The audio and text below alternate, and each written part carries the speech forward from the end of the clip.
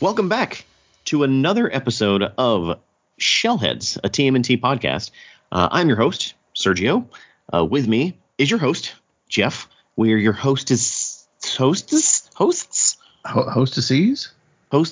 Hostai. We're here to talk about Ninja Turtles. At least that's what my notes here say. Is that what you have on your end? Yes. Okay. Cool. But before we do that, what you been up to? It's been 2 weeks, right? Yeah, it feels like it's been longer. Yeah. For some reason. I guess it do. Well, my mom had a birthday recently, and so I've got family in town, and so we've been celebrating, and it was a fantastic birthday. Good food, good cake, good company. I mean, what else can you ask for? That's a good point. I'm sorry. There's presents. There's presents, but yeah. Well, good. Happy birthday to Jeff's mom. Yay.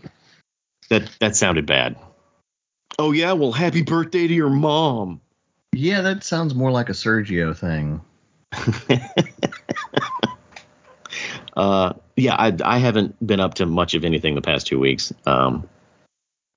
Just trying not to spend money unsuccessfully. I literally just bought the dumbest thing I have ever purchased in my life. Is it Turtles related? Not directly, no. But I guarantee you we will talk about it on this show. Okay, don't say what it is. Save it for another cast. Oh, I'm not. But just know I'm a moron. Well, you bought that Cobra Kai set. This is far, far dumber than that. Oh, wow. I didn't think anything would be dumber than that. Yeah. Like the Cobra Kai set was just foolish. This is straight up dumb. Like why you would purchase this. Well, you know what? I'll just save it for that cast when it gets here. It's going to be a while. I think it's going to take like 80 days to come in. It's going to be a while. Yeah. So yeah, let's just jump into the first segment. And now it's time to see what's in Sergio's box. Yeah. So yeah, I've got 2 things in my box this week. So I guess that's an improvement over one of the weeks when I have like 7. The first one is my NECA Renette came in. Oh, hey. And it's red. She is wearing a red costume. I thought it was brown. It's like a maroon. Yeah. I really just want to sit someone down from NECA and be like, explain yourselves. Yeah.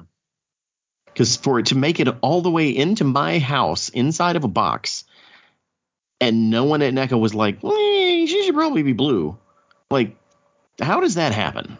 I honestly do not understand the reasoning behind this miscolored outfit, because literally in every form of media, her outfit is blue, except for in the, correct me if I'm wrong, the IDW recoloring of the Mirage comics. That is correct. Aha. The IDW recoloring of specifically Book 8. I should probably go back and look at the recoloring of the Tales story that she's in. Yeah. But yeah, I don't get it. I don't get it. Like, does Dave Sim have some sort of copyright on the color blue? I really don't think so. But it is driving me crazy. I still got to get it because love Renette. Yeah. Like the fact that there's a really nice Renette figure and it exists is impressive nonetheless. The minute I buy it, they're gonna be like, "Oh, coming soon, the blue variant." I'm like, "Oh, you." They're gonna make it a Loot Crate exclusive. Oh God. The other thing that I got is the third of 5 of the Teenage Mutant Ninja Turtles Mighty Morphin Power Rangers pop figures. Michelangelo and Raphael have not gone on sale yet, but I did get Shredder as the Green Ranger. Oh wow, I didn't know that one was coming. Oh. That's pretty cool. Or at Yeah, least that I one. haven't seen images of him. Yeah, he looks good. They kind of snuck him out. Like I did not see the announcement, so I had to get him on the black market. I mean, all ninja-like. Yeah, yeah. No, I still didn't pay that much for him. Like he's not a hugely coveted figure. But from what I understand, he is. You can find him in retail stores if you are really, really searching. But I don't have the time to do that. So I had it delivered like a pizza. There you go. Let's see. That's it. That's all that's in Sergio's box, Jeff. That's a light deal. Yeah, yeah. And that's fine. Like, I definitely don't need to spend the money. I'm too busy buying other dumb stuff, apparently. Right. Let's see. What I just opened the comic book with the other Renette issue in it. Let me see what color she is in the other one. She's blue and purple. Yeah. She's blue and purple, so it's literally issue 8 of the reprints. That's where it comes from. Crazy. And is there anything in Jeff's box? Not yet. There is something on the way that has been shipped. Oh, that's exciting. Okay, well, I guess we'll find out in 2 weeks, huh? Yeah. Okay. Well, then I guess that launches us directly into segment number 2. And now it's time for that news.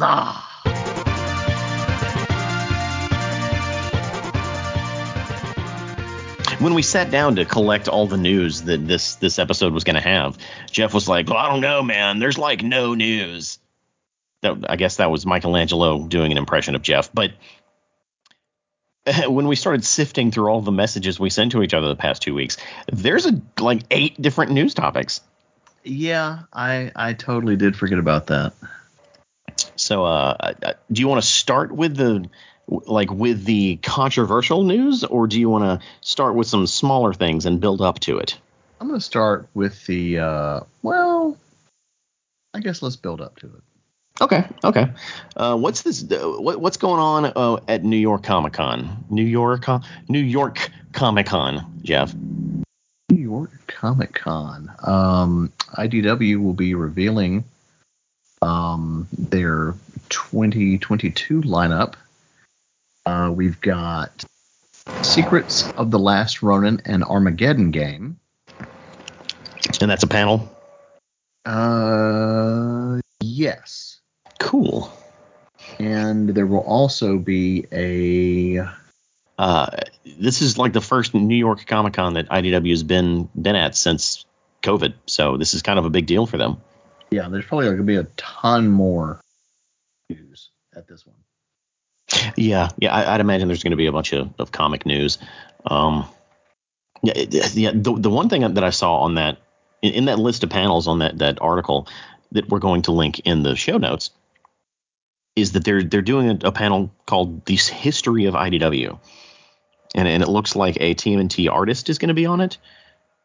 I don't know much about IDW. All I know is that they stumbled into the Turtles license after the Peter Laird sale, and they've been chugging along ever since. So I guess it'd be interesting to watch that. Definitely. I mean, Ben Bishop's going to be. That's the one. Yeah, that's who it is. Ben Bishop's a writer? A co-artist. Co-artist. Or cardist. Cool. All right. There's also a bunch of new figure toys things that we need to talk about. Let's talk about what's up with these clear turtles that you sent me. Oh, man. These things look absolutely fantastic. They're basically like art toy type figures from a studio. Yeah, it's Pop Sunday. It's art studio, and they're like these like very artistic looking see-through X-ray Ninja Turtles figures, and they're like they're the 80s turtles, and they have this like funky, neon-esque coloring to them, and you can see straight through them and see their bones. Yeah. Are these figures or are these like statues? I think they're like mini art pieces. Because they don't look like opposable. Opposable? Articulate. Yeah, they're not. Well, considering that the site's in Japanese or Chinese, I can't really tell. But if I'm going by the translation, it says Ninja God X-Ray series. I'm like, that sounds pretty awesome. Ninja God X-Ray series. I love the Japanese naming. If it is Japanese naming of stuff, it's just so crazy. These are cool. There's not much info in this tweet that we have here that we're going to link, but I feel like if these things hit stateside, they're going to be just ridiculously expensive. Yeah. Typically, art toys are. It's cool. I wonder if the bones glow in the dark. I think they do. There's a video. It's kind of hard to tell. Yeah. Weird. I haven't seen them pre-order anywhere, so they may not even be available stateside. Who knows? What is next, Jeff? Speaking of obscure, weird figures. Yeah, we've got. If some of you remember, we reported a while back about these like weird-looking mecha, like Ninja Turtles figures or Super Robot Gundam, Mobile Suit Gundam type stuff. The company Heat Boys is just ruined my lead-in. Sorry, it's like, why can't toy companies just have regular names? I don't know. I guess everything else is taken. Heat Boys. Heat Boys. Their first pre-order is for Leonardo, and this thing looks incredible. It looks cool. I don't get it though.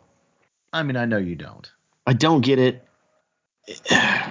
It reminds me of Transformers. I mean, if he actually transformed, but he doesn't. Right. So Mobile Suit Gundam is basically what it sounds like. You pilot a giant robot or a mech suit. Yeah. And that's exactly what this is. And so like you lift up, it looks like you lift up the shell in the back and like there's like a little hatch for the turtle to hide. Does it come with a little turtle for it? It comes with like a little neon green, like ooze green. Are you kidding? That's ridiculous. Yeah. Like you have this giant ornate Gundam looking turtle and you can't fork out the cash to make a two-toned Ninja Turtle to put in it? I think it's kind of cool. Why is he clear? I don't know. Why not? Why is he monochrome? Ridiculous. Just absolutely ridiculous. Like take a couple of these armor plates off, like paint them or melt them down, paint them, and make a proper Ninja Turtle to put in that thing. I mean, you could paint him. It shouldn't be my job though. Not you. I know you won't do that. Model kit people. Yeah, right, but this thing is probably going to be very expensive. I'm thinking like 150, 200.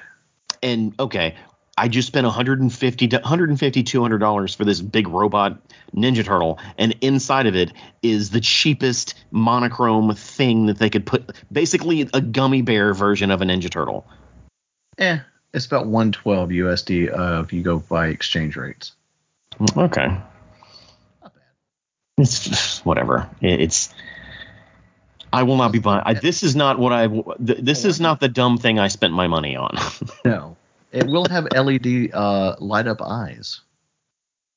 Okay. All right. Does it come with batteries? I'm kidding. That doesn't matter. I won't be getting all of them. I might get Michelangelo. We'll see. And then back to my whole why thing. Why? Why not? This is what we're getting instead of like 2K3 turtles. I'm not in a bad mood, I promise, Jeff. It's really hard to tell. Okay. Let's. So, Turtle Beach. Have you heard of Turtle Beach? Yes. So, Turtle Beach, a headphone manufacturer, has partnered with Nickelodeon to release, I'm assuming, a limited edition Ninja Turtles headphones. Yeah, they're kind of a cross promotion with the Cowabunga collection. Mm-hmm. They have little turtle shells over the ear, like the ear parts, and then the color of the masks over the head, the band across the head. They're wireless. They work with modern game consoles, and they're doing a giveaway. Is that giveaway still happening? Okay, I'm going to just read the tweet from the Gamesman. Thanks to Turtle Beach and Konami to celebrate the release of the Cowabunga collection and upcoming Turtle Beach Stealth 600 Gen 2 Max wireless gaming headsets, we have 4 TMNT themed headsets to give away and a copy of the game on Switch. So does that mean that they're not going to be available at retail? That would really suck. Oh, no, wait. Here we go. This is not even available in America. This is from Australia. This is wild. Like, why would you design these cool-looking headphones and then not sell them? That's very disappointing. And on top of that, the contest ended yesterday. Yeah.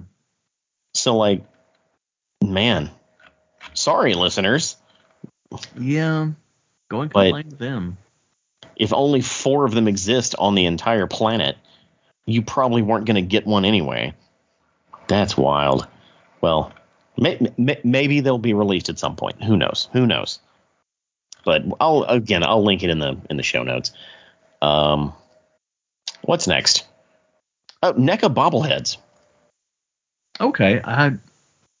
Okay. Well, you threw me for a loop. We didn't talk about that. Wait, you sent me the link. So NECA has released they've released what they're releasing new Turtles bobbleheads, and they are not the same as the bobbleheads they released several years ago. And if I'm being honest, these look dumb. Their necks are really long, and like Raphael, he might as well just be in the equivalent of a T-pose. Yeah, I don't know. Like I have the original, the bobblehead from.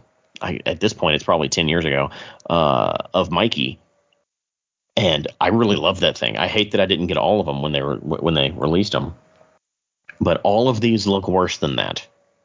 Yeah, it's unfortunate. But if you're into bobbleheads and you like these guys, I'm not telling you not to like them. They should be available soon. Estimated shipping date on those is 2023. They'll be 6.5 inches tall. What's next? So, do you want to talk about this Northampton thing?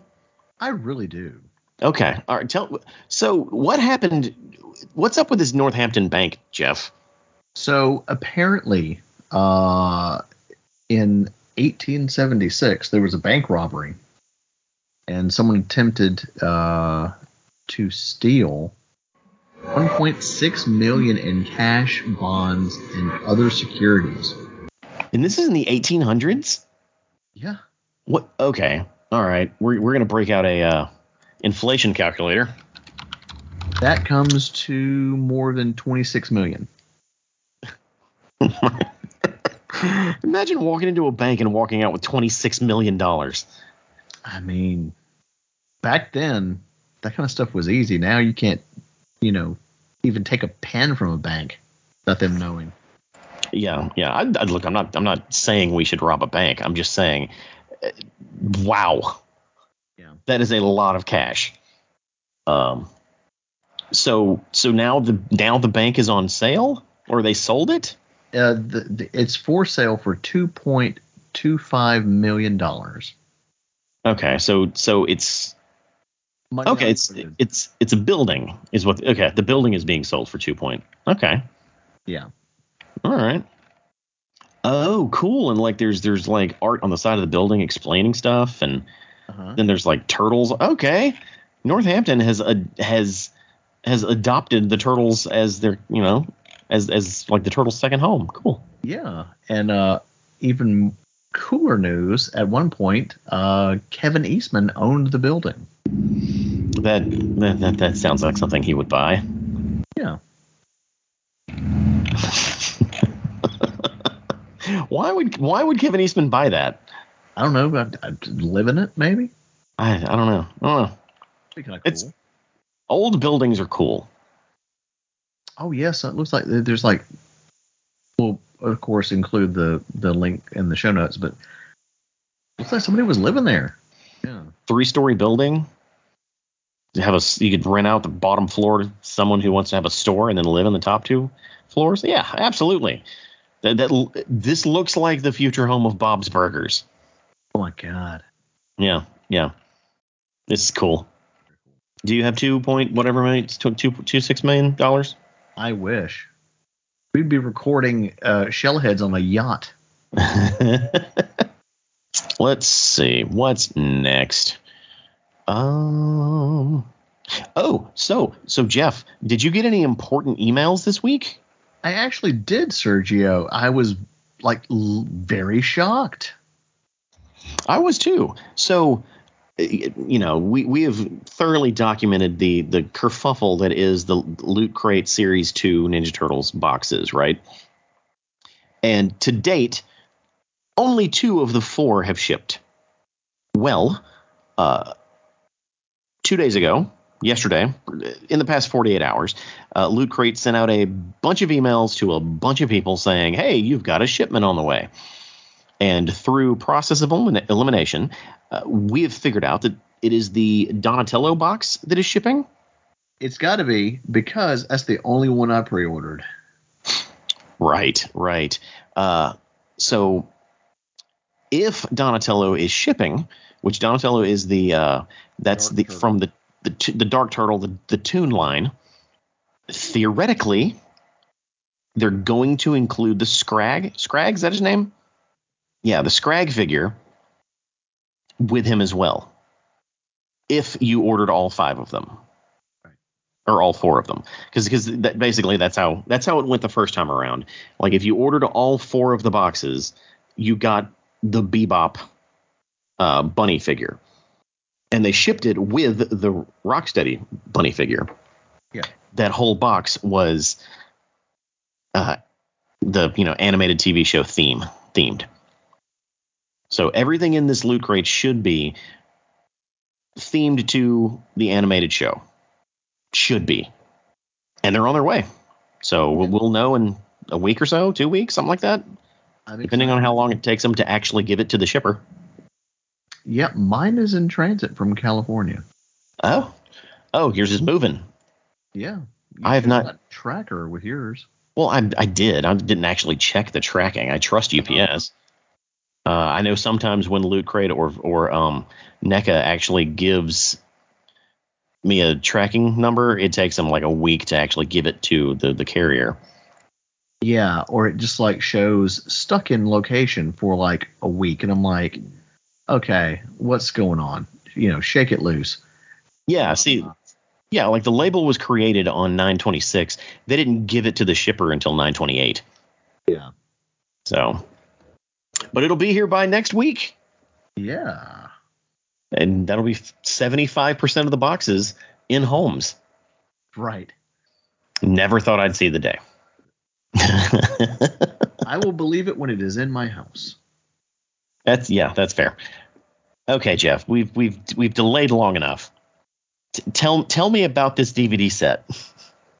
So this year marks the 10th anniversary, this month, of the 2K12 CGI animated series, the first series after the Viacom buyout of Turtles from Peter Laird. And we're getting a box set on DVD. All 124 episodes, and I'm going to go ahead and call it now, and probably all repacked discs from all the other releases. Probably. And the thing, it's fine. It's fine. Here's the secret, Jeff. Everything about this is fine. To you, maybe. Now, the price point's not bad. Right now, it's showing up for $33, which is not bad for, 50 discs in a box. So they could fit all of that on about roughly 9 to 10 Blu-rays instead. Mm-hmm. And I'm also going to call that there are no extras, more than likely, just the episodes. That's probably the bigger crime here. Yeah, because the showrunner has been going crazy, posting like literally, I think almost every day, if not every week, anniversary stuff leading up to this week, and it's been a treasure trove of stuff. I'm not saying the show doesn't deserve it. Okay, that's not the argument I'm trying to make here. However, this is a numbers game. That's all this is. To this day, DVD still outsells Blu-ray. Looking at the numbers, it outsells Blu-ray because more people own DVD players. Okay. Most people did not even buy a Blu-ray player because they didn't see the point and just went directly to streaming. Oh, yeah. And directly to digital sales. So Blu-ray is kind of this weird island that only caters to people who want the highest fidelity bit rate and like picture quality and the people who romanticize physical media. Blu-rays do not move enough units to justify the money that it takes to put these things on Blu-ray. Blu-rays are more expensive to manufacture than DVDs, and the market for it is smaller than DVDs. So your return on investment is not as guaranteed as if you just put the series out on DVD. Sure, is it inconvenient, and is it 19 discs and it's just gaudy and terrible? 30.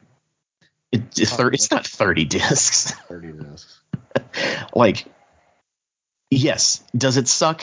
Yes, it sucks. However, all of these episodes are purchasable on digital platforms. They can all be watched today simply by giving Amazon or iTunes or Vudu the money for the seasons. If you really want to watch them in high definition. Yeah. If you're okay with watching them in standard def, here's the first ever full series set of the 2K12 Ninja Turtles. Enough people buy it and they say, oh, this show's actually really popular. Then they might fork out the money to actually make a proper Blu-ray release. That would be great. But right now, Blu-ray sales have been on the rise in the last 3 years. That's just because of COVID. Yeah. That's the only reason. But right now, there's the spreadsheets and the graphs and everything that they have are pointing or telling them there's no reason to put this on Blu-ray. That's why. It has nothing to do with quality. It has nothing to do with what the fans want. It has everything to do with what they can make money doing. So this is actually a good thing. I'm glad this is finally happening. Yeah, but it's like, okay, runner-up prize. You get fourth place champ instead of first place. Look, if they can just do this exact thing next year with 2K3, I will be pleased.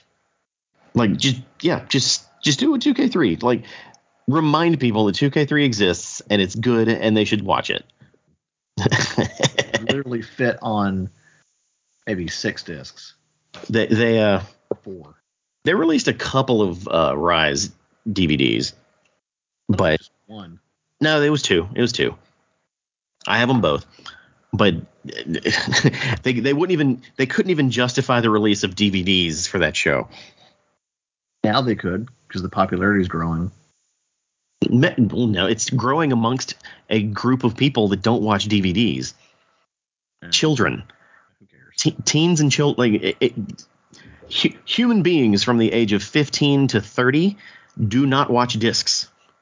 Period. And if they do, they're the weirdos. I'm not weirdo. Nothing wrong with wanting to own what you took. I didn't say weird is bad. They are the exception. This is a good news story, Jeff. This is a good news story. Good news story. It's a runner-up prize. $30. I'll take it. Yeah, $30 is not bad for the whole series, and I'm sure that's just the introductory price. It'll go down soon, and I'm sure Walmart will have it for cheaper when it eventually hits Walmart. So $20 for the whole thing. The bigger crime here is the box art. It's so generic. Yeah. It's like they had an intern put it together. That's the way it is. The box art stuff used to be really good. Yeah. We got two more pieces of news, Jeff, that came in at the last second. The last second. Let's talk about the loyal subjects. Okay. We talked about the BTS, or I'm sorry, the best action figures, the street gang turtles. Yeah. Or the street style, I guess, is what the official name is. I say breakdancing turtles because it just seems like it's. It's called breakin', Jeff. Okay. Yeah. It's not break dancing. It's breakin'. Yes, I know the movie. Sorry, it's a weird pet peeve of mine. There's always time for accuracy. The street style best action figures are currently up for pre-order, or they're on. I'm sorry, they're not in stock yet, but they have listings on Target.com. Yes, that is correct. So soon you'll be able to order them. And now remember, there's going to be different variants, so who knows which one you're going to get, especially if you order it off the website. Yeah. I remember seeing just the Michelangelo, it was like a mini figure, like a Lego or something, or like a knockoff Lego. And I was like, oh, I'll come back and get this. And then the next day I'd come back, it was gone. And I was like, no, because it's one of my favorite. I love these styles. And it's kind of weird to see these not coming out from NECA first. But I'll at least be getting Michelangelo. I might get all four of them eventually, but I think these are really cool. They are cool. Okay, so I guess buy those figures if you want them. They're kind of cool. I don't think I'm going to be getting them. As I said, I'm kind of trying to scale back the best action stuff that I get, just because it's not NECA. It's good, but it's not what I want to be spending my money on. I mean, you could at least get Raphael. Maybe. Yeah, that's your dude. He is my dude. Yeah. I'm sure it'll depend on if I see him in store. If I see him in store, it's almost a guarantee I'll grab him. Yeah. Okay. The next piece of news is kind of weird. So Shredder, everybody's favorite bad guy, NECA has announced yet another Shredder. Mm-hmm. That's what they should just call it on the box. Yet another Shredder. Yeah. This time he's black and white, just like in the original comics. And this would seem like a cash grab up front, but if you remember, in the original run of the Turtles figures that NECA did, they did a black and white variant of the four Turtles. So having a black and white variant of the Shredder only makes sense. Now, that's not really the weird part of this. The weird part is that it's exclusively going to be sold at Walmart, and there's going to be all kinds of weird promotion stuff to go with it. You'll be able to pre-order it on Walmart.com, or not necessarily Walmart.com. They're launching a new website to order stuff from. It's going to be called Auto T. That's weird. Yeah, they're launching the platform October 3rd. The pre-orders for the Shredder figure will go live on October 6th, and apparently they're going to quote unquote install Auto T kiosks in Walmart stores. Mm-hmm. Those will begin showing up in select stores on October 15th. I don't believe any of this. It's odd. I'm sure select means, New York and LA and, the Atlanta, like the top 5 markets in the country. But I don't want to miss out on this figure because Walmart hasn't done this kind of stuff before. Yeah. So, well, I mean, I'm sure one of our amazing listeners would be more than happy to procure one for you if it is in their location and it's not available in ours, or at least you can't find it. True. I don't know. We got a good squad. We do have a good squad. It's just I don't want to. I am going to try my best to just get this from autot.com or whatever it's going to end up being called. I just don't trust that process. Yeah. The even cool. I guess the cooler news here is 1 in every 10 figures will be randomly autographed by Kevin Eastman. Nice.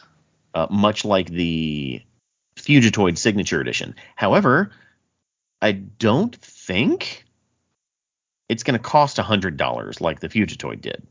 Right. Because if it's just random, then it'll just be, regular price. Mm-hmm. But looking at the figure itself, it looks like a Shredder figure that someone drew on with a Sharpie. Over whiteout?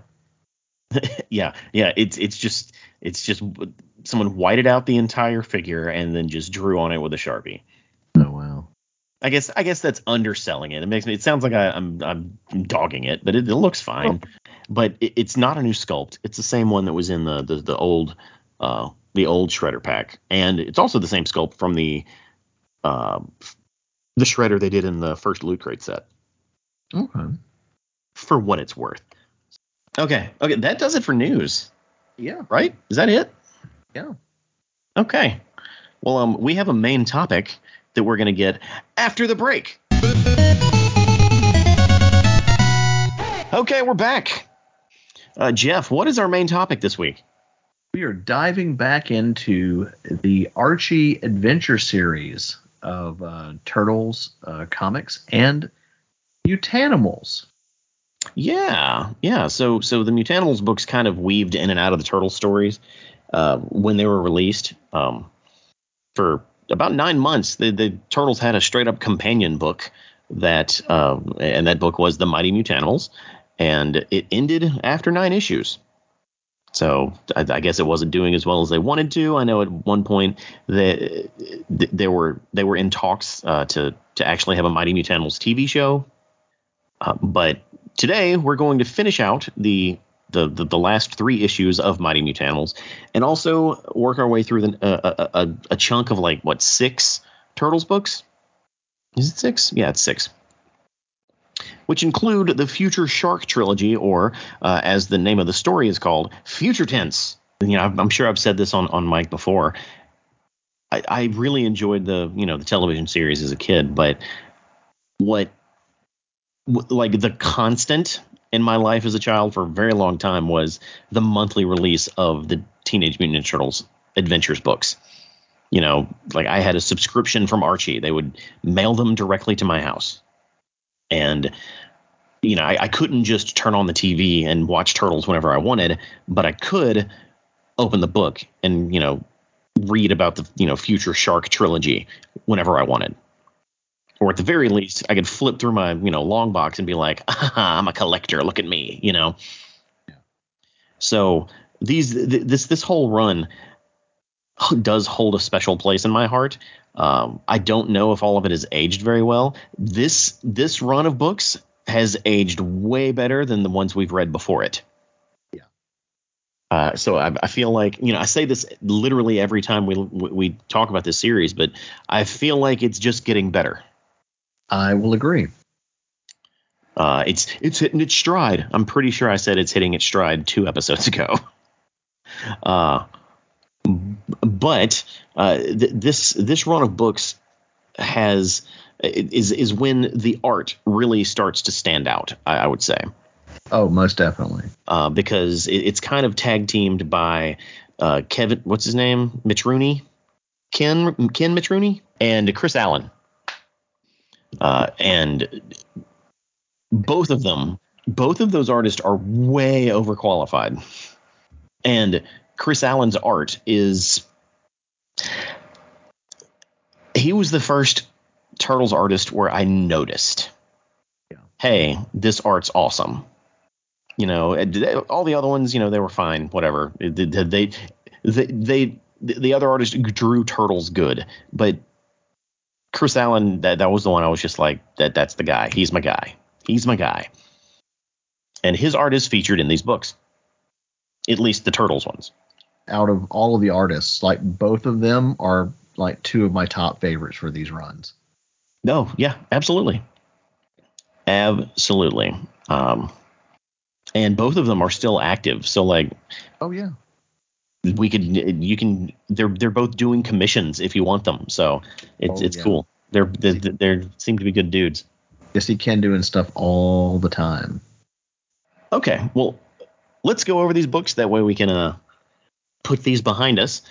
Okay, first up is issue 7 of Mighty Mutanimals. And it kind of picks right up where the last one left off. We see Man Ray, or what's his other name? Ray Fillet. Ray Fillet, yes. He's swimming with the Globlobs. The Globlobs. Yeah, the Globlobs. And he's basically escorting them back to their old home that was previously seen in TMNT 16, where Man Ray defeated the guys who were polluting their home. And it's very much of a Man Ray story. He gets hit by Armagon, what looks to be a mutant shark with like some like robotics to him. They don't really explain exactly what Armagon is at this point. So cut back to the other Mutanimals who are on the beach saying goodbye to Azrael, the eagle woman.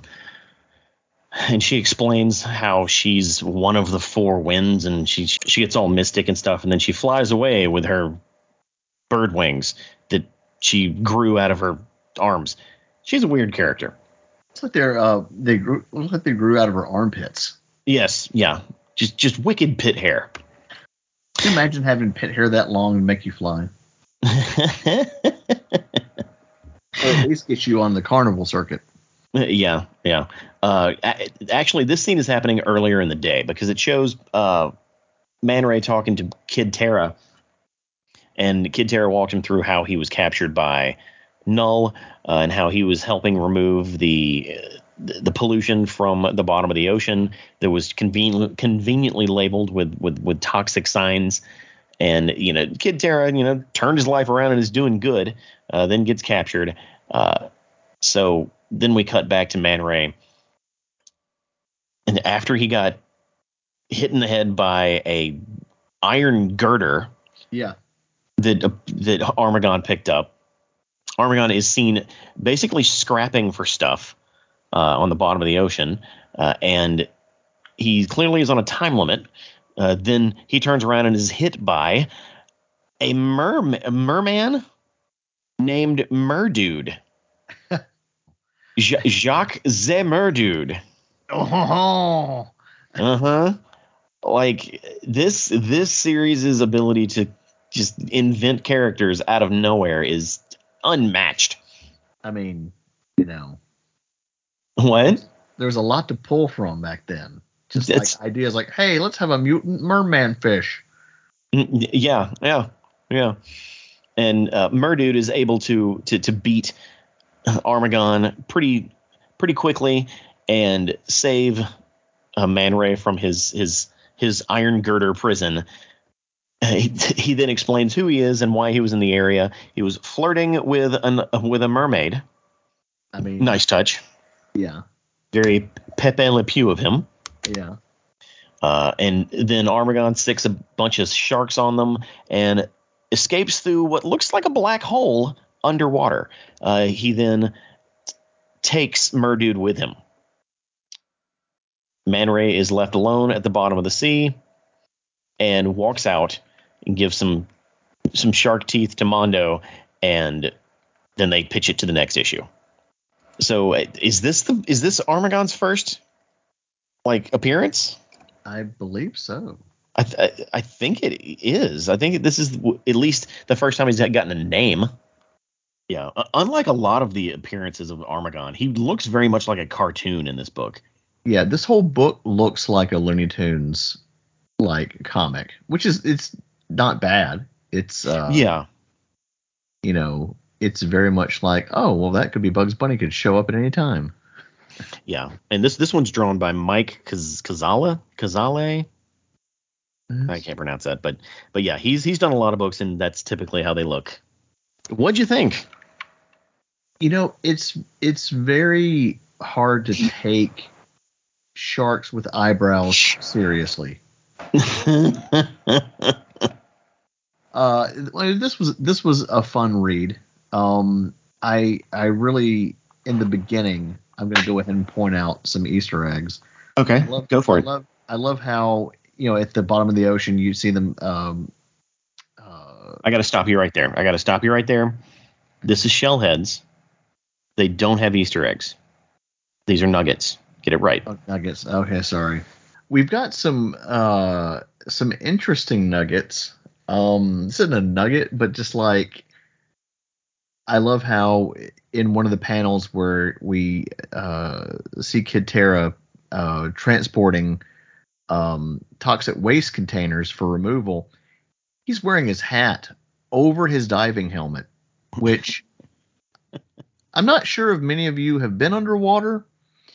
Wearing any type of hat over something like that, it just defies the laws of everything.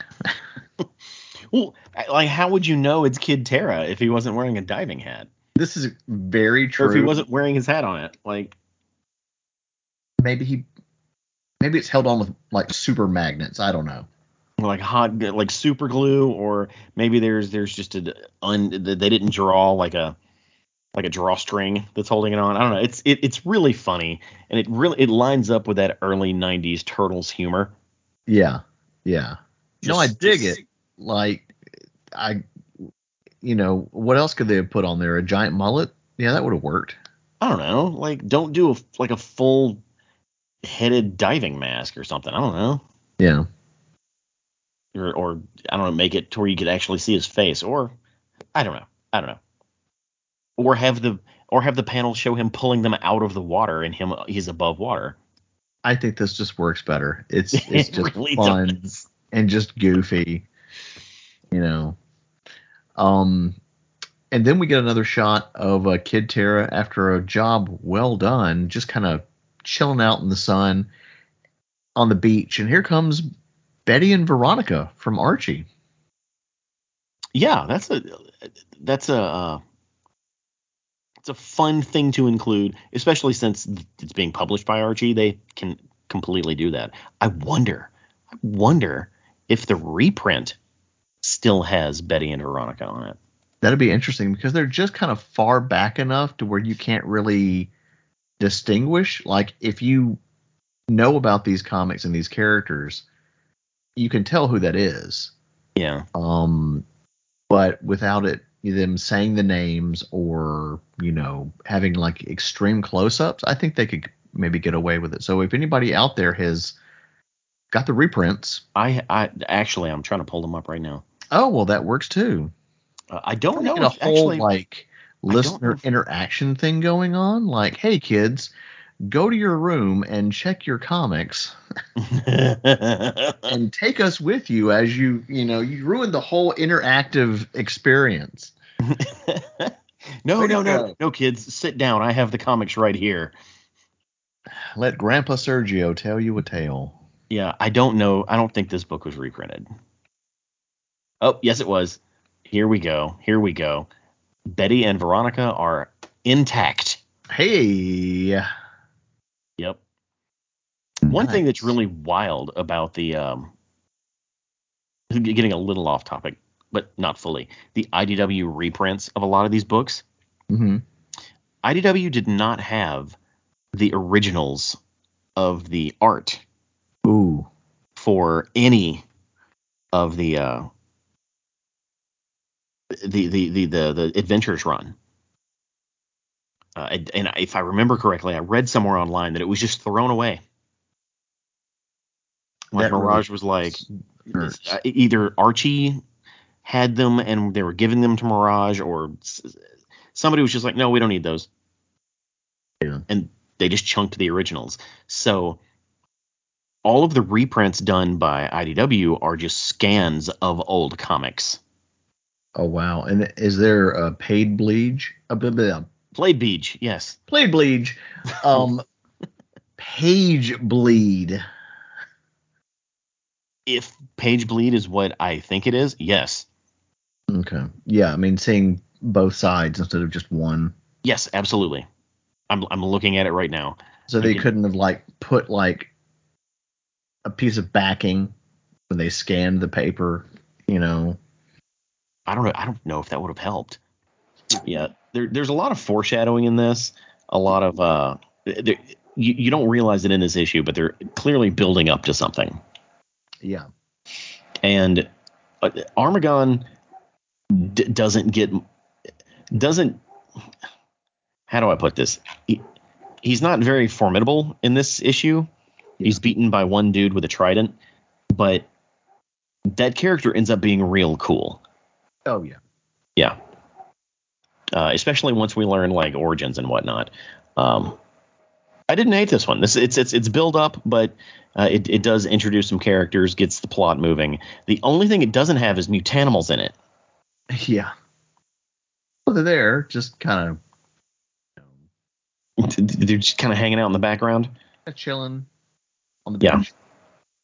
In a comic series that already has what 1, 2, 3, 4, 5, 6, 7 characters, you've got 1, 2, 3 humans, and you introduce 2 more characters. Wild. It became the Ray comic there for a minute. It did. He's arguably him and Mondo are arguably the most popular mutanimals. I think I can say that confidently. I think. Oh, yeah. There's another nugget on the there's a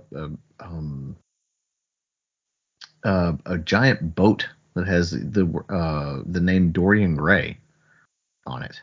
Yeah, which makes me wonder, like, what does that mean? Because Dorian Gray, of course, is from the picture of Dorian Gray, Mm-hmm.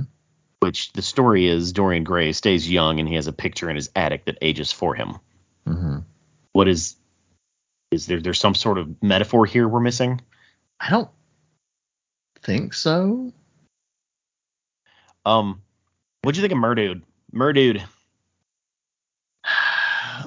It's a very just like out of nowhere like introduction. Mm-hmm. Like it was just like, oh hey, there's a mutant for the week. Here's a new toy. You know? There was a Murdude toy. Really? If I remember correctly, there was. Yeah. Oh, yeah, absolutely. There was a Playmates action figure from Murdude. Oh wow. Okay, let's move on. Issue number 8 of the Mighty Mutanimals. So this is yet another Man Ray heavy issue. It starts with, again, the Mutanimals, or specifically Jaguar, saying goodbye to a character. This time it's his mom, Juntara. She is taking Kid Terra to help him heal. And I guess it's just a way for them to get back to just the Mutanimals being the protagonist here, which it's probably a good call. The Mutanimals end up hanging out off the coast of Brazil. They're just kind of chilling, like having a good time, until Man Ray stumbles upon a dead whale in the ocean. And him being a stingray, he kind of takes that real personal. He gets really angry and vows to avenge the death of the whale, and also notices that whales are being caught up in nets all across the coast there because of improper fishing techniques. Guidelines? What's that? Guidelines? Protocols? There you go. Techniques, guidelines, protocols, whatever. Safety precautions, basically put in place to keep big, giant whales from being caught in nets. So they go into investigation mode to find out what's going on, and Man Ray is on a warpath to get this solved. He even convinces the other mutanimals that for the greater good, it's okay to steal a boat. Which I'm not against that. It's Right. interesting. It's interesting that they did that in a kid's book. Yeah. You know, I don't see Batman stealing a car. I mean, he's already got the greatest car ever. Right, but if like the Batmobile is totaled, he's not going to sneak into someone's Land Rover and steal it. That's true. He just injected it into a motorcycle or something. Right. But look, hey kids, you shouldn't steal boats unless you really need them. Yeah. Like, again, I don't disagree with it. It's just real interesting to see it here. So basically, they get these boats, and they Man Ray uses his radar to figure stuff out, and they come across the boat that is guilty of these nets, and it's Captain Mossback. Uh-oh. Captain Mossback from TMNT Adventures 17. He's almost comically a pirate. You missed a rare opportunity to say Mossback is back. Nope. I didn't miss that. That's not what happened. Yeah, so he's literally a pirate. He's got a peg leg and one eye, and he's wearing a pilgrim hat. Like, it's hilarious how out of time this guy is. Because none of those things go together. Well, at least the hat. Yeah, the hat that's an odd choice. That style of hat, I should say. Pirates wore hats, but not like that. Yeah. And then what commences is a giant fight on Mossback's boat. The bad guys have guns. They're not able to shoot the mutanimals because of superpowers and flying bat guys and flying bat alien mutants, aka Wingnut. For like a second. Yeah. The boat crashes into a reef and sinks, and Captain Mossback has been defeated. He's no longer going to be, at least for now, killing any whales off the coast of Brazil. It's a pretty straightforward story. It is very much in line with the conservationist stance that a lot of the Mutanimal stories, have. And I don't know, like this book was drawn by Mitch Rooney, so it looks great. It is on point. Yeah. And I will give it this praise. There's more mutanimal interaction, and it does seem like a mutanimal story where they are on a quest to complete something and they complete it. Yeah. They're not just background characters in their own book.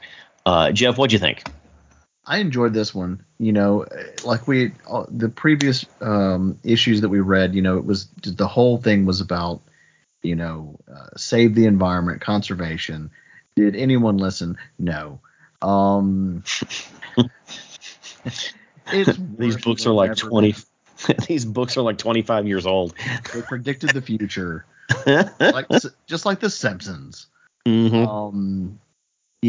They're yeah. So it's that, like, hey kids, recycle. Is it, hey, if you're gonna brush your teeth, don't leave the water running. All that great fun, just nostalgic, PSA style, storytelling. Yeah. And I guess one of the things that I can say about this story and a lot of these conservation stories is they're a bit too heavy-handed. I would say this is, yes, and also I think this is the best one so far. I'll give you that.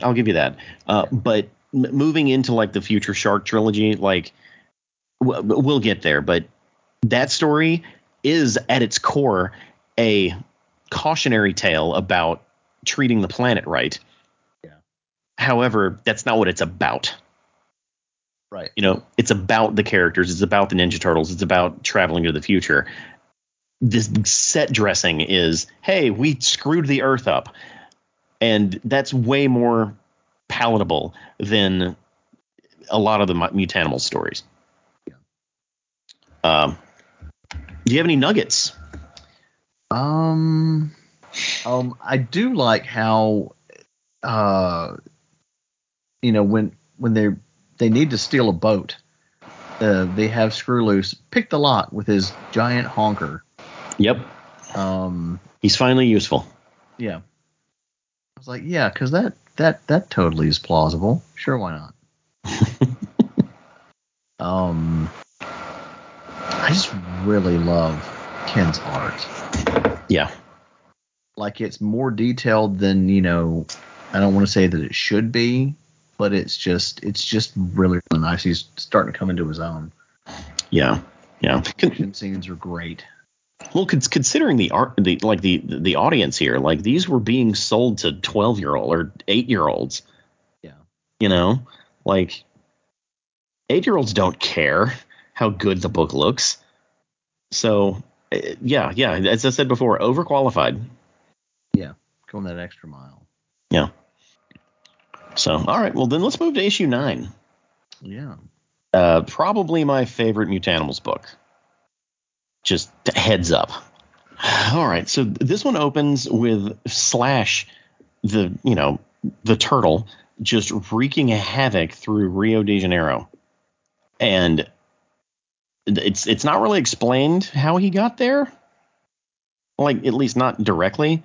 But apparently Slash is way stronger than he's ever been shown to be, seeing as he was able to use his claws to cut through a tank. He's also bulletproof, and giant missile RPGs that hit him don't kill him at all. They just knock him out. So maybe he was a brute all along, and they just didn't draw him like that. I don't know. Slash has been knocked out, and cut to the Mutanimals arriving in Rio de Janeiro, talking about their latest adventure with Captain Mossback. They stumble upon a newspaper that talks about a turtle being caught, a monster turtle being caught in Rio de Janeiro. So clearly the Mutanimals are like, that's one of our buds. That's one of the turtles. They're captured. Let's go free him. So they head into town, into the prison zoo thing that Slash is being held. They sneak in and they let him out. Again, a crime, which, again, I'm fine with. But Slash should have probably been in jail. Yeah. Like, that. It's not like the authorities in Rio de Janeiro were like committing a crime. Like they were on the right side of the law here. But the Mutanimals break him out and take him back to the beach, where he wakes up and he immediately starts attacking them, not knowing what's going on. And for a character who's supposed to be kind of a dope, he says, "Can I never know peace? Must I be hounded wherever I go?" He starts talking like a Shakespearean scholar. And he's just wasting all the Mutanimals, just 1-2 at a time. And finally, Leatherhead basically uses a wrestling move with his arm behind his back, holding him to the ground, saying, "Stop. Just stop. We're not your enemy. Stop." And he's like, "Fine, I'll stop." I love the look on his face. Yeah. Slash, he then gets questioned. They're like, "Look, we're not your enemy. We're the ones who rescued you. You need to tell us what's going on." And then Slash goes through basically his entire story arc, all the way back to the prison planet that he was on that Krang saved him from, to his fights with the turtles, to finally getting his Binky, or his his palm tree. And then he explains why he's so infatuated with palm trees, and then there's a really funny image of airplanes flying away with palm trees in them. And basically, the end of the story is the Mutanimals pointing to the tree saying, dude, there's palm trees here. And he then is enamored by the island they're on, and he's all happy and walks off. And that's it. That's the issue. Like, I don't know if any actual story stuff happens here. Like, do they ever explicitly say how he got to Rio? No. Like, he doesn't even explain it in his retelling of his own story.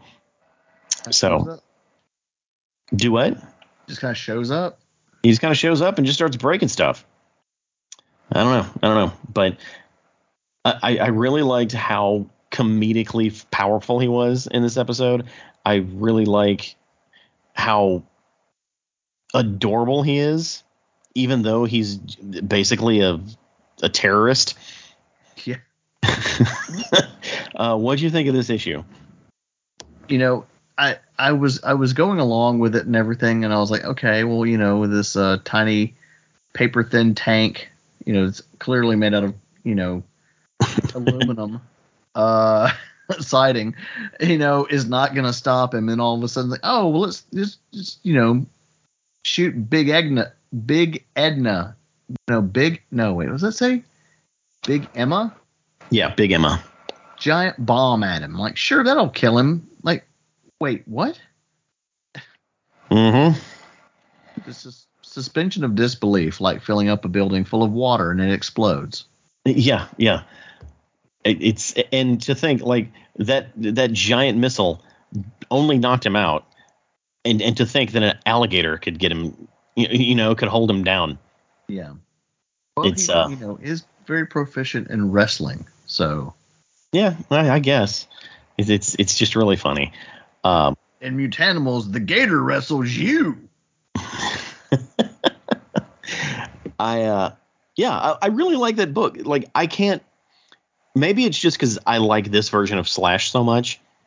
That's just why I like issue 9. Nothing of consequence actually happens to any of the characters, which I guess is a strike against it. But you know, it's only a strike if you want it to be a strike. Right. You got anything else? There's not really any nuggets or anything. Just a goofy fun. Yeah. And it is the last Mighty Mutanimals issue. And I think they even address it in the letters column. Yes, yeah. They announced it at the end of the letters column that this will be the final issue of Mighty Mutanimals. They also announced that starting in issue 48, the Mutanimals will have their own backup series in every issue of TMNT Adventures. Yeah, a little micro adventure thing. Yeah. Well, actually, it's all one story that they tell over the course of like 8 issues. It's kind of cool. But we'll get there when we get there. Let's get to the main course, though. Well, not quite the main course, but almost the main course. The Teenage Mutant Ninja Turtles. The first book that we're going to talk about is issue 40. And it is titled 1492. Issue 40. The Turtles are saying goodbye to the Mighty Mutanimals from their last big, adventure in issue 39 and issue 6 of the Mutanimals book. And basically leaving the Mutanimals where issue 7 picked up. The Turtles are in like a boat that I guess it's a boat that Donatello put together. That's what it looks like. It looks like a big turtle shell, actually. But they very quickly run into a storm because, of course, they do. It's the Gulf of Mexico, or the Atlantic Ocean / Gulf of Mexico. That area. It is there's a lot of waves, and they get stranded on an island in the middle of the Caribbean. When they wake up from being knocked out on the beach, there are a bunch of I'm going to call them natives because they are native to that land. Who welcome them. They don't speak English, but very shortly after meeting these natives, 3 ships show up on shore that look like Spanish caravel. Yeah, 3 Spanish caravel ships, and they end up being the Nina, the Pinta, and the Santa Maria. These ships that Columbus rode, the ships that were in, Columbus's, what's it called? When there's Sails. Yeah, but what's a caravan? Is a caravan of ships? I mean, sure. I don't know nautical terms. I don't either. I'm not a boat guy. I don't do ocean stuff. But what's really funny, like, this book was released in January of 93. So, like, 500 years and 1 month after Columbus sailed the ocean blue. So I guess this was supposed to be some sort of celebration book. It's like, hey, 500 years. But the story they tell here is actually a surprisingly modern one, considering the context. So somehow the Turtles have gone back in time to when Christopher Columbus landed in America, and they're seeing it firsthand, and they're really confused, as they should be. Very shortly after they figure out kind of what's going on, Donatello gets kidnapped by Chris Columbus's men and taken back to one of the boats. He's put in basically the brig and just left there. The Turtles, of course, still on the land with the natives and the Spaniards, are trying to figure out what to do next. Through several events, the Turtles decide, you know what, we have to fight back here. Like, things are not going to go well for the natives here. They're not going to go well for us. Donatello's missing. We got to do something. Cut to Donatello in the brig of this ship. He is visited by what can only be described as a snuffleupagus-looking worm creature that remarkably looks like a Muppet, and he refers to himself as the Earth Spirit, known as the Other. I am the Earth Spirit, known as the Other. Looks like something out of Neverending Story. It really does. That or like Labyrinth. Yeah, like it's one of the more unique creatures that they've made for this series. And this creature explains to Donatello that this is kind of a nexus point where something really important happened, and because they landed here precisely 500 years later, they're experiencing both their own time and the past at the same time, and he couldn't explain. Even the Other couldn't really explain why it was happening. He just kind of put more context to the entire story that was happening. He also kind of threw shade at the Spaniards. He was like, yeah, Christopher Columbus lands here, but all of the natives are screwed in so many different ways because of it. Smallpox, measles, typhus, along with, just all of the other things that come with, a conquering land or a conquering nation just saying, hey, this is ours now. And in 1992, that wasn't that wasn't a big thing. Like in 92, Christopher Columbus was still a hero.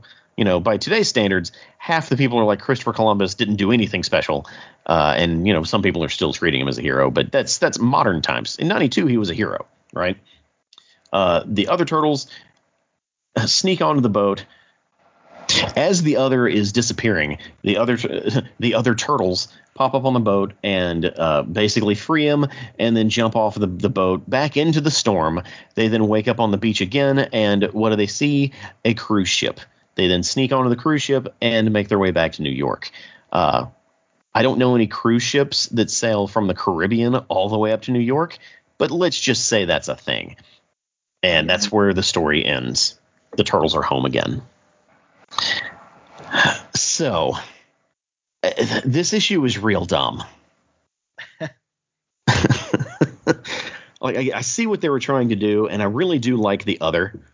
I wish that character would come back. Yeah, he's probably hanging out with Cuddly. Yeah, like yes, like he's a cool little thing, but I don't. Again, this is another issue. I just don't see what's the point. I guess the point is to say, hey, Christopher Columbus was kind of a jerk bag. Yeah. So like, I guess there's that. What'd you think? I mean, the overall message that I got was that slavery was bad. That I think we can all get behind that. Yeah, because it is. Yeah, it's a pretty easy flag to fly. Yeah. But ultimately, like sorry, this is like a history lesson with Ninja Turtles. right. It's I guess if you have to write a story where the turtles are traveling from the Caribbean to New York, this is a perfectly fine way to do it. Jazz it up. I would have paid more attention in history class if it was like, oh snap. Yeah, Ninja Turtles hanging out with Christopher Columbus. Is like, you can't get on to me because this is actually an educational comic, teacher. It's a real Bill and Ted moment. Yeah. Yeah. Did you have any nuggets here? I I doubt there are many. Yeah, I didn't really see any. Yeah, that's fine. I really didn't think there was going to be any. Who knows? There might be like 4 or 5 historical nuggets that we just aren't aware of because we're not great at history. Who knows? And you watch a lot of everything. I do. How I stay in the know. What? Beautiful throughout. Oh yeah, this was Chris Allen, I believe. Pencils, Chris Allen. That's correct. Yep. Yeah, and this one was written by Dean Claren, who is like the chief person in charge of where the stories go in the TMNT Adventures books, and all of them end up having some sort of underlying message, like we can do better. So even when they weave in this weird 1492 story, the we can do better plot is always there. It's still there. Let's move on though. Issue 41. This cover was actually done by Laird. Yeah, you can tell. It looks just like his art. He also did 40 too. That's true. He did a lot of the covers. Number 40 as well. There we go. Not number 42. He might do number 42 as well. Who knows? Right. So this one's interesting in that it's technically set in the past. Raph and Ninjara are walking through the sewer, and the book starts kind of like a Tales of the Teenage Mutant Ninja Turtles book by having Raph say, "Let me tell you a story," and then he goes into the story about mammoths in New York City, and I can boil this story down to one sentence. Someone wanted to write a story where 2 mammoths fight. Sure, why not? That's it. Because nothing important happens in it. It's set in the past, so it doesn't really matter that much. The way they get to the end of the story where the mammoths fight is borderline ridiculous. But here we go. So, Jeff, do you remember when we read Turtles Meet Archie? It's been a really long time. It really has. It has. So I had completely forgotten that it debuted a character named Man Moth, but it's not a Mothman. I mean, I figured you could just call him Man-Moth. Manmoth? Manmoth. Yeah, Irving Manmoth. Yeah. And he's basically just he's a caveman who the Shredder mutated into a mammoth. And he returns in this story because he basically crawled out of the river in New York and was lured into town by some plastic dinosaurs on the back of a truck. There's also a science group in New York who got some DNA from Man-Moth and was trying to clone him, and they successfully did so. and the clone is living in a test tube, basically a giant, tank. I don't even want to read over the story. It's so stupid. You got to do it for posterity's sake. It's so dumb. Got to do it. The turtles get involved because they recognize the mammoth, and they're all like, "Oh, there he is! Got to go get him." And ultimately, both mammoths fight, and there's a whole bunch of destruction and people getting, buildings falling down and things getting thrown across frames. With Man-Moth being victorious over the clone, and he also is able to get the scientists who were illegally making the clone out of the building so they can be arrested by Officer Graham. The entire time, April is, reporting it as a news story because they're in New York. That's what happens. Captain Rogers, which I don't know if we've ever seen this character before, apparently agreed to take the mammoth somewhere that he would be safe. And the mammoth is waving to the turtles as he is loaded onto a cargo ship in a giant box. Like, I've got nothing. I got nothing. This story's dumb. Like, it's kind of lackluster.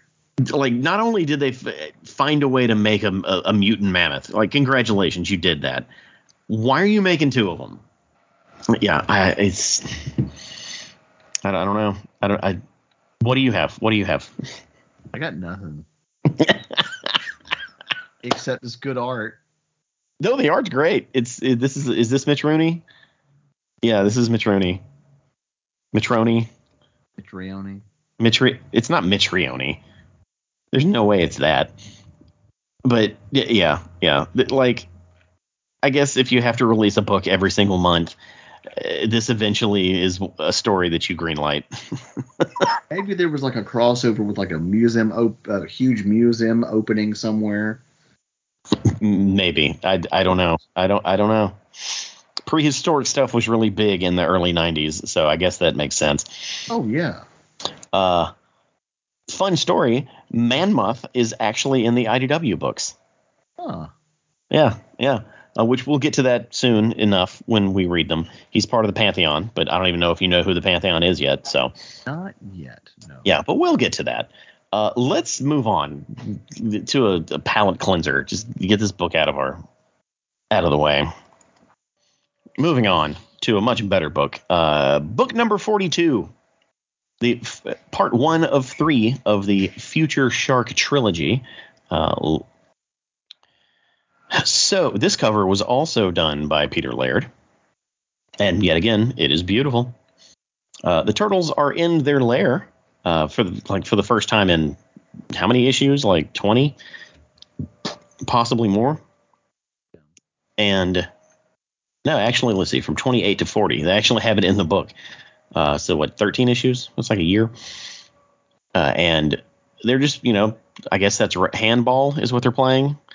And the wall that they're throwing the ball against, a black hole opens up, much like the one that Armagon escaped in the Mutanimals book. And in or out of it pops two turtles. A turtle wearing a purple trench coat and Raphael wearing a hat and missing an eye. He also has Leo's swords with him. Or I'm sorry, katana. Leo's katana with him. So things are weird. That's where we get the title card, future tense. So obviously these turtles are from the future. They very quickly tell their present day counterparts, you need to come with us. And they also get very excited seeing Master Splinter, because apparently he passed away of old age.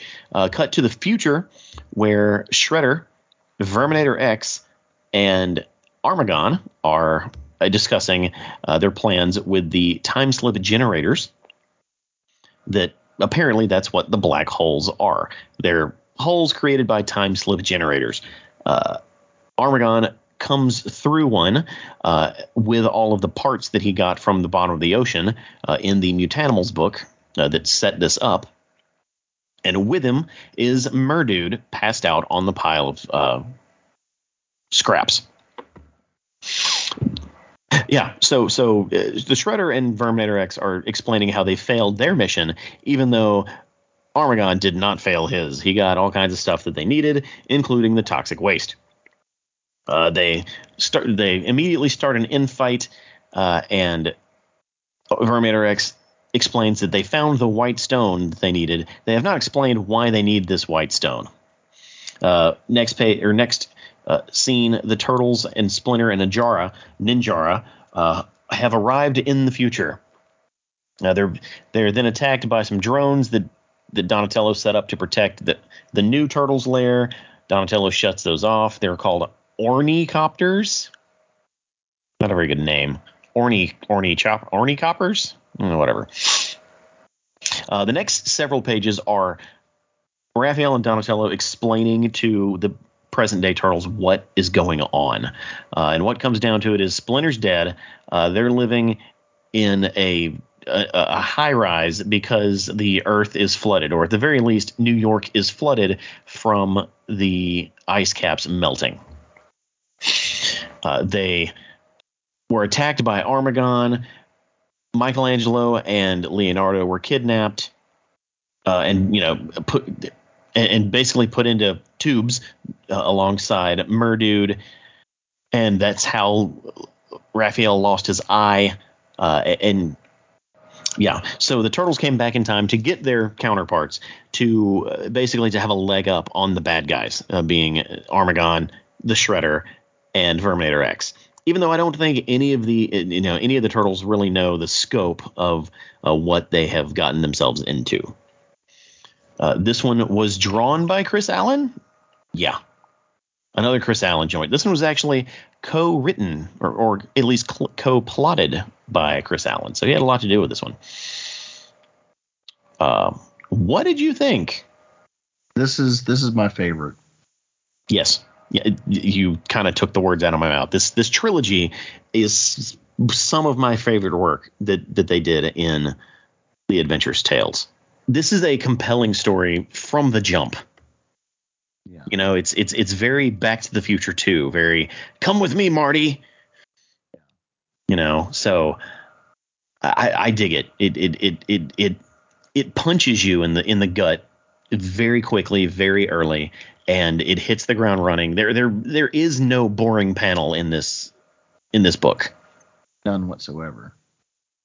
Yeah. And they leave it not on a cliffhanger, but they leave it in a spot where you really want to read the next book, because there is a giant pile of unfinished business. So I love this book. What else you got? Man, just the art in this is so on point. Even scenes with the little glimpses of the Shredder. Yep. There's one where it looks like he has no neck, which I thought was, or maybe he's just squunching down because the Armagon's coming.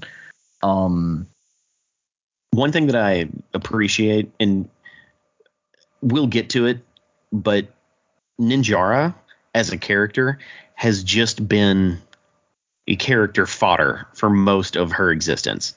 She's just kind of there, Sure, she's technically Raphael's girlfriend, but they've done nothing with her character.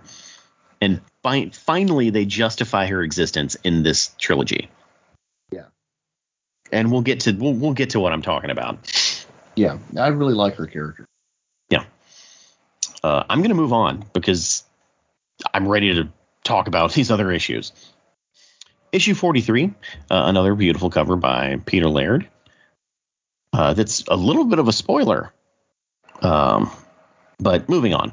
The issue starts with more explanation from Donatello, explaining what has happened and what's the onus of the story they're trying to tell. And he talks about how him and Verminator X used to work together back when he was called Manx. I don't know how to pronounce that, but Basically, Manx got obsessed with improving himself and trying to become immortal, and he installed electronics, and he's basically bionic now. And as he did that, he started losing his mind and becoming evil. Donatello decided, you know what, I'm going to switch my focus to creating time travel after learning that Cuddly the Cowlick had that power, and that means it's possible. Maybe I can duplicate that. He found that he needed a lot of power, like literal power, like electricity, to do that, and decided that he would use a piece of the Eye of Sarnoth to power his forthcoming time travel device, which ended up, of course, being the time slip generator. A lot of testing went into it. He successfully created a time traveling device. However, the piece of the Eye of Sarnoth is not an unlimited power source. It is basically dying. And when he found out that he only had maybe 2 or 3 more jumps left in the crystal, he was, started seeking out other power supplies. When that happened, the time slip generator was stolen by Armagon. So now Armagon has 1 time slip generator. Donatello builds another one, and he doesn't have a power source, so he ends up just plugging it into the wall. Yeah. Which is probably the funniest joke this series has done in a long time. He just plugged it in. He's like, I can't wait to see our power bill, but that's all we had, so that's what I did. There's also a long piece of exposition between the Raphaels in the story, talking about basically old Raph telling young Raph, you need to calm down, like appreciate this time you have with your family, with your father, and with your girl, because things will change and it's going to suck, and you're going to regret the way you behaved. And they basically just giving him the rundown of why he's a little turd, right? Yeah. And again, this is making the Ninjara character matter more. Cut to Armagon, who is trying to power his time slip generator, and he uses some really curious items to do so. One, he uses a bucket of toxic waste, which that is not how toxic waste works. He used, what else did he use? He was using the bones of the Roswell alien and Hitler's brain. That which threw me for a loop. Yeah. So Hitler's brain is a source of electricity. It's a source of power. I don't know. Sure, why not? Yeah. They also dedicate a few panels to explaining how Armagon and the Shredder hooked up. It's because Armagon was trying to steal his piece of the Eye of Sarnoth, because that's how the generator was powered. So let's find another one of those so we can power it. So now you have the evil trifecta, Verminator X, the Shredder, and Armagon all working together, trying to make this time slip generator work. That is why they kept looking for the Black Stone and the White Stone, because they know both of them are very powerful and can power the device. The Turtles Donatello has built a generator, and they're ready to attack. They all get ready. Donnie changes clothes. They turn on the time slip generator, jump through right as the bad guys are powering theirs up, and cowabunga, the Turtles attack. There's a bunch of really cool action shots. Armagon apparently fled and jumped into a mech suit. Mm-hmm. A pretty cool looking mech suit. The Turtles take care of it within like four or five panels. So way to go, Turtles. All of these action shots look amazing, by the way. Yeah. The issue ends with the Turtles, or at least 3 of them, chasing Armagon through a time slip portal because he had kidnapped Leonardo. So Leonardo is kidnapped. They jump through, apparently into a different dimension, because it wasn't the regular Earth, or at least it could be the regular Earth way in the future. They don't really explain where they land. It's just kind of a swamp planet that has to be Earth, apparently. And the time slip generator is destroyed by Armagon, so both Raphael's, Donatello, and Leonardo are stranded in this other dimension with Armagon. The issue is done. Cliffhanger. I love these stories so much. I do too. So much, man. Like, they look great. They're compelling. They're action-packed. Like, I love exposition. Like, explain to me what's going on. And there's so much exposition. It's immersive. You want to spend more time with these future turtles. What do you have to say? Oh, man, it's like the previous issue. It just builds on it and gets better and better. The art is more detailed and layered, and it's just it feels like it's very much a more mature story. Yeah. Because there's a lot at stake here, and I also really like the callback back to the Eye of Sarnoff. Yes. Yeah. The Eye of Sarnoff does not get used enough, and the thing is, it's a nice mixture of old turtle stuff and new turtle stuff. Like, the Shredder is there, the Rat King is there. Is this the first time we see the Rat King? No, he was in early issues. Like really early issues. It's been a good while since we've read. Yeah, but like, they've introduced new characters alongside of old characters, and it works. It's not just, hey, here's an action figure. Even though a Verminator X action figure would be great. Oh yeah. Oh, just wait, they'll get to it. Dude, I want to see the Archie comic version of Armagon as a figure. I mean, we got Mutanimals. They've got the license. They're they're going through whatever. Yeah. And I'm hoping it happens eventually, but he's on my short list. Yeah. I can't praise these books enough. What else you got before we move on to the next one? That's some pretty deep exposition with Raphael talking to his past self. Mm-hmm. Which I really like. In time travel stories, you're not supposed to, know anything about, your future or your past or whatever. Issue 44. Probably my favorite cover of all three of these. Again, Peter Laird drawing Armagon. Yeah, menacing. This does not look like a comic book that you see at a grocery store. So the turtles are popping through the time slip portal. Basically, as a quick recap of the previous issue, and then we cut to what's actually happening. This story is called "Here Today, Gone Tomorrow." How are the Raphs and Donatello going to, get back? They find little fairy people in this swamp world. The fairy people kind of guide them to where Armagon is. They also follow the stench of fish, and they found Leo's katana. So they're on the trail to find their brother. Back with the other turtles and the villains, the fight is still going on.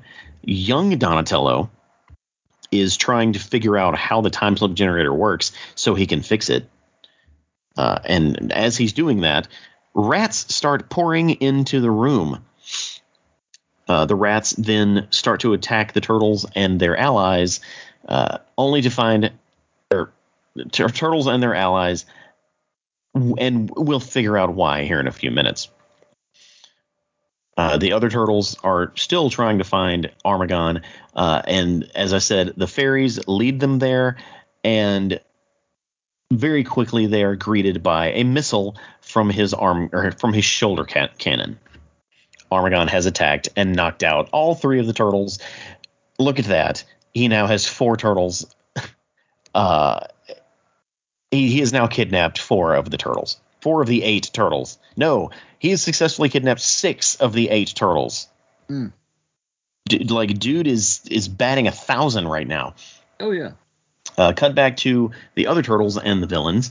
A 4th villain has entered the picture, the Rat King, an old Rat King, gray hair and everything. He is mad because Donatello had basically declared war on rats in the future timeline, and so he's back to exact his revenge, and he uses his rats to corner the good guys and explain why he's doing it. Michelangelo gets in close and does some sort of sleeper punch to his throat. Oh, no sleeper punch. He throat chops him like freaking Liam Neeson Taken style. Yeah, but that's the thing. Like, a chop to the throat doesn't knock you out. Unless it's like some sort of secret ninja chop. It is. Yeah, it's a sleeper chop to the throat. Yep. So that just means the battle rages on. All this time, Donatello is still trying to figure out how time travel works. Back with Armagon, Donatello is not actually knocked out. He sucker punches Armagon, and the battle there rages on. His other brothers are now awake, and they're still fighting. The battle goes back and forth between the past the future and this other dimension or other future. At one point, Splinter is taken over by the Rat King because now he has telekinetic powers. Is that the right power? Well, he's always had the power to like control rats. So. Yeah, but this is very explicit. I don't think he's ever had it in this comic though, because they actually reference it as a new thing in this book. More fighting. Off screen or off panel, we don't see, but Donatello is successfully fixing the time slip generator. He also frees Merdude, and the future Leo and Michelangelo to assist in the fight to even the odds. And so much happens, man. So much happens in this issue. Armagon is thrown down a waterfall. Raphael is concerned that he might have killed him. He didn't, but he is gone, and the time slip portal is now open. All of the turtles that are in the alternate future or the other future can now come through. Happy endings abound. All 8 of the turtles are now at the Turtle Co. building, the high rise, basically saying their goodbyes and also kind of getting to know each other. Old Raphael has a touching conversation with Ninjara about mistakes that he made in the past that she has not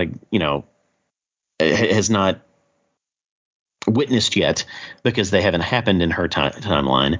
And basically he says, just give him a second chance. He's basically an idiot. I don't want to lose you. It's really an interesting dynamic between those two characters. The present day turtles go back through the time slip portal, and the future turtles remain in the future, and an ominous silhouette of what we assume is Verminator X is basically looking over the Turtle Co. building where the turtles live, and Armagon is stranded in what looks to be revealed as the far future, because the corner of the Turtle Co. building can be seen right next to where he's sitting, Planet of the Apes style. Wow. I went over more of that story than I thought I intended on doing because it's so fantastic. What do you think? Again, it just keeps building and building on the previous issues and just getting better and better. I mean, there's a reason why these 3 issues are like fan favorites. Yes, absolutely. I kind of feel like it threw me off. Like I didn't, because I've not read these until this week, and I didn't know Rat King was here, and I was like, why does Rat King look like a cross between Race Bandon from the old Johnny Quest cartoon and like Clint Eastwood? You know, why not? And it's a pretty flawless story. Like, I have one complaint. The weird fairy characters? No. Those are fine. Those are fine. Those add to the majesty of the land that they were stranded in. I have no problem with that. I'm not super excited about Donatello being able to fix this time slip generator off panel. Okay, I can see that. You know, because it seems like it just comes out of nowhere. Yeah. I guess I get it. You know, you want to build the suspense to the last moment when you see, Splinter's hand reaching through the portal and tapping his son on the shoulder. Yeah. But it felt a little hollow at that moment. The rest of the story, I'm 110% on board with. It was fantastic. Yeah, I mean, I can see that. Yeah, and this along with a few other issues, I believe, were collected by Mirage years later in a black and white trade called Future Tense, and they were collected and sold under the pretense that the Forever War, which would be the sequel to this series, was being developed by the same creative team. Yeah. Well, this was all in like the year 07, 08, 09, right before Peter Laird was like, I'm out, dudes. And he, sold the entire thing. And so the Forever War was canceled, and all the work that was done on it is lost. That's just lost to time. Kind of like there's a creative team currently working with Chris Allen to put together a fan project that they're calling the Forever War. And it's supposed to be the sequel that never happened. Chris Allen is doing the art, and they're pulling as much as they can from the memory of the creative team. I'm sure we'll talk about it once it's released, but that is on the horizon. It's kind of from the same team that did Odyssey and Origin, which we both loved. Yeah. So I can't wait for that. Do you have anything else before we knock out this last issue? That was basically what I was going to talk about. I'm sorry, Jeff. Well, but I'm gonna be honest with you. I couldn't remember what it was called because, again, it has been such a long time. Like, I had just kind of forgotten about it, but like it was always kind of in the back of my mind. I'm like, wait a minute, they were going to continue this because I remember getting super hyped about it. Let's knock out this last issue so we can call it a night. This last one is issue 45, another cover by this one's Laird. This one's also Laird. And this one, it seems kind of like a decompression issue after the tense battles and fights and action of the previous three issues. This one is kind of a come down, like a let's settle back into normal life.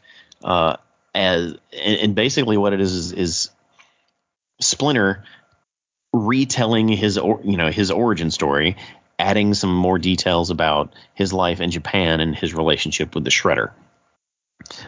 And it's not really, how do I put this?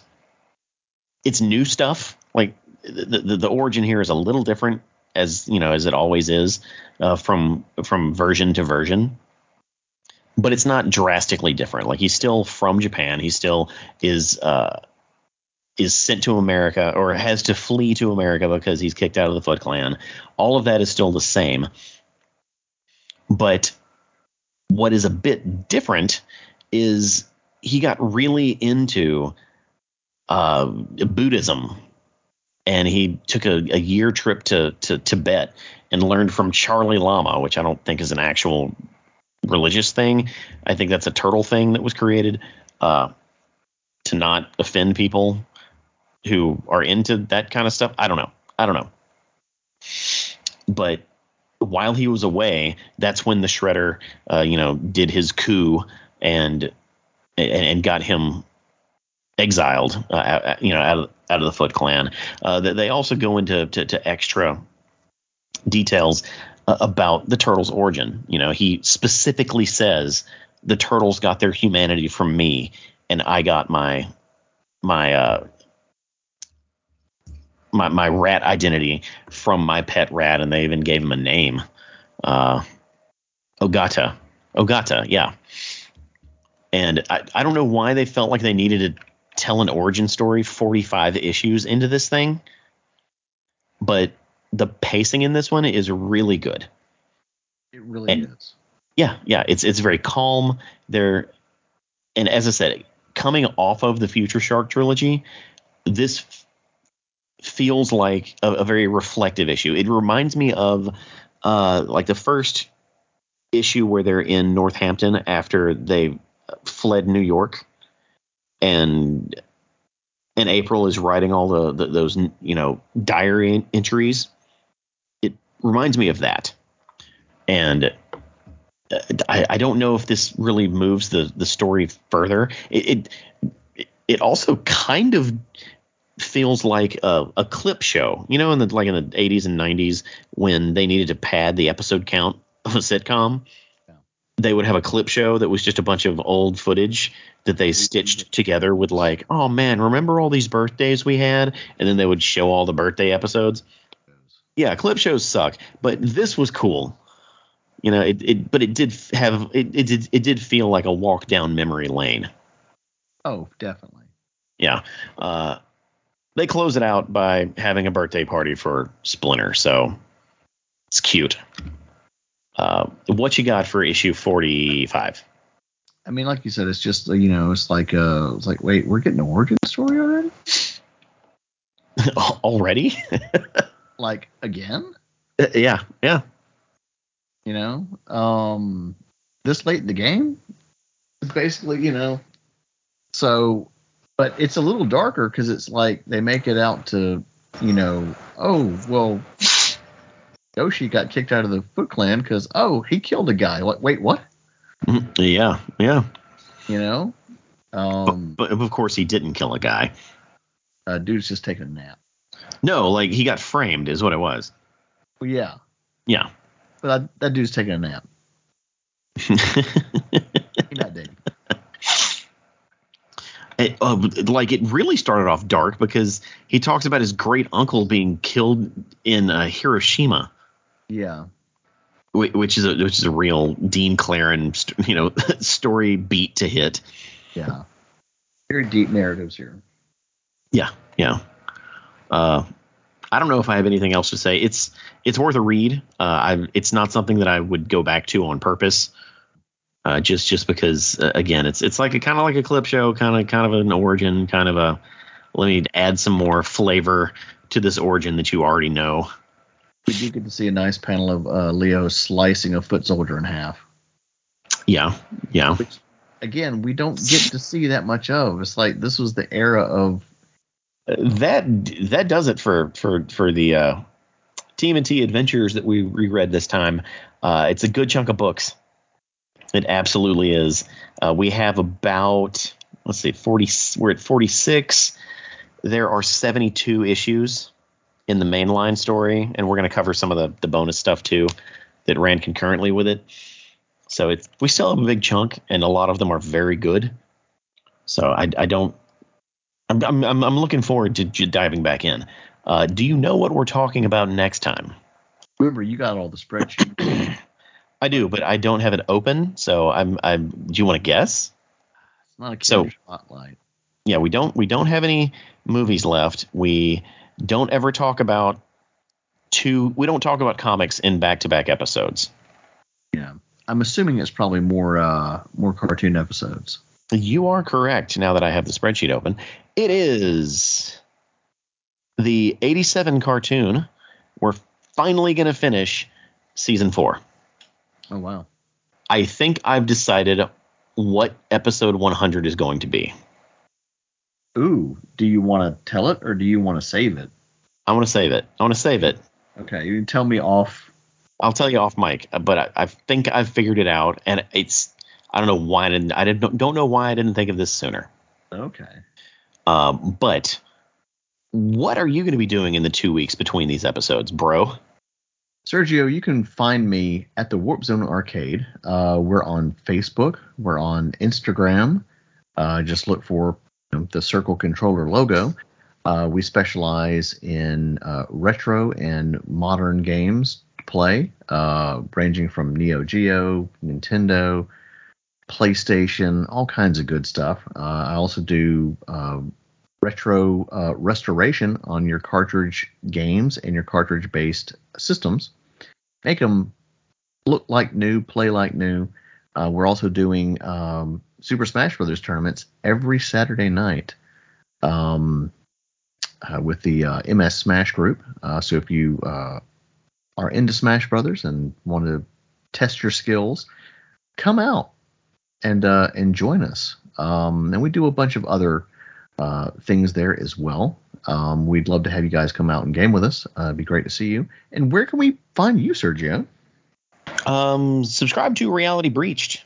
It's or Reality Breached Live. It's a podcast that we do pretty much every 2 weeks, and we just talk about nerd stuff. It's real short. It's very off the cuff, and it's fun. I enjoy doing it. Otherwise, if you just want to follow me like a weirdo, I'm on all social media platforms as an LIUGEAUX. That I'm Facebook, Twitter, Instagram, Xbox Live, PlayStation Network, YouTube, everything is under that exact same name. So you're gonna get flooded with so much stuff, but you're also, folks, you're in for a treat of a ton of hot takes. Get ready. They're not all negative. I like stuff. I mean, how long have you guys all been listening, and how much, it's like, what's this about Sergio hates desserts? Tune in next week to find out why coconut is the worst flavor of anything ever. Well, duh. Yeah, coconut's the worst. I want to thank everyone for listening, and be sure to subscribe to all of the Shellheads socials, and also tune in next time. I'm Sergio. I'm Jeff. And we're Shellheads.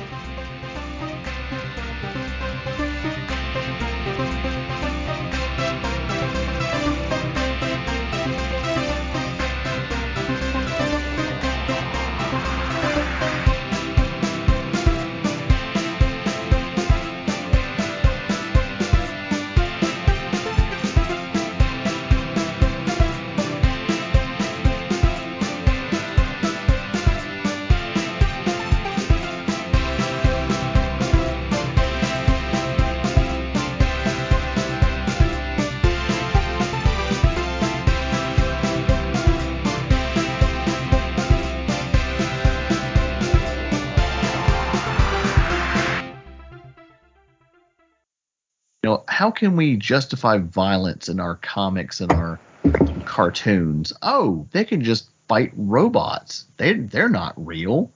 Yeah. Robots have feelings too. No, they don't. Depends on what type you're talking about. Robots? I mean, technically Johnny Five wasn't alive until he was. And then he had feelings. Yeah, I guess. Yeah, I got you there. All right. So, but that's a magic robot. If we're being honest, that's a magic robot. There's nothing magic about getting struck by lightning and all of a sudden being conscious. Gaining sentience from a lightning strike is absolutely magic. It rewires the programming. Ain't no magic involved, son. It's magic, bro. Magic.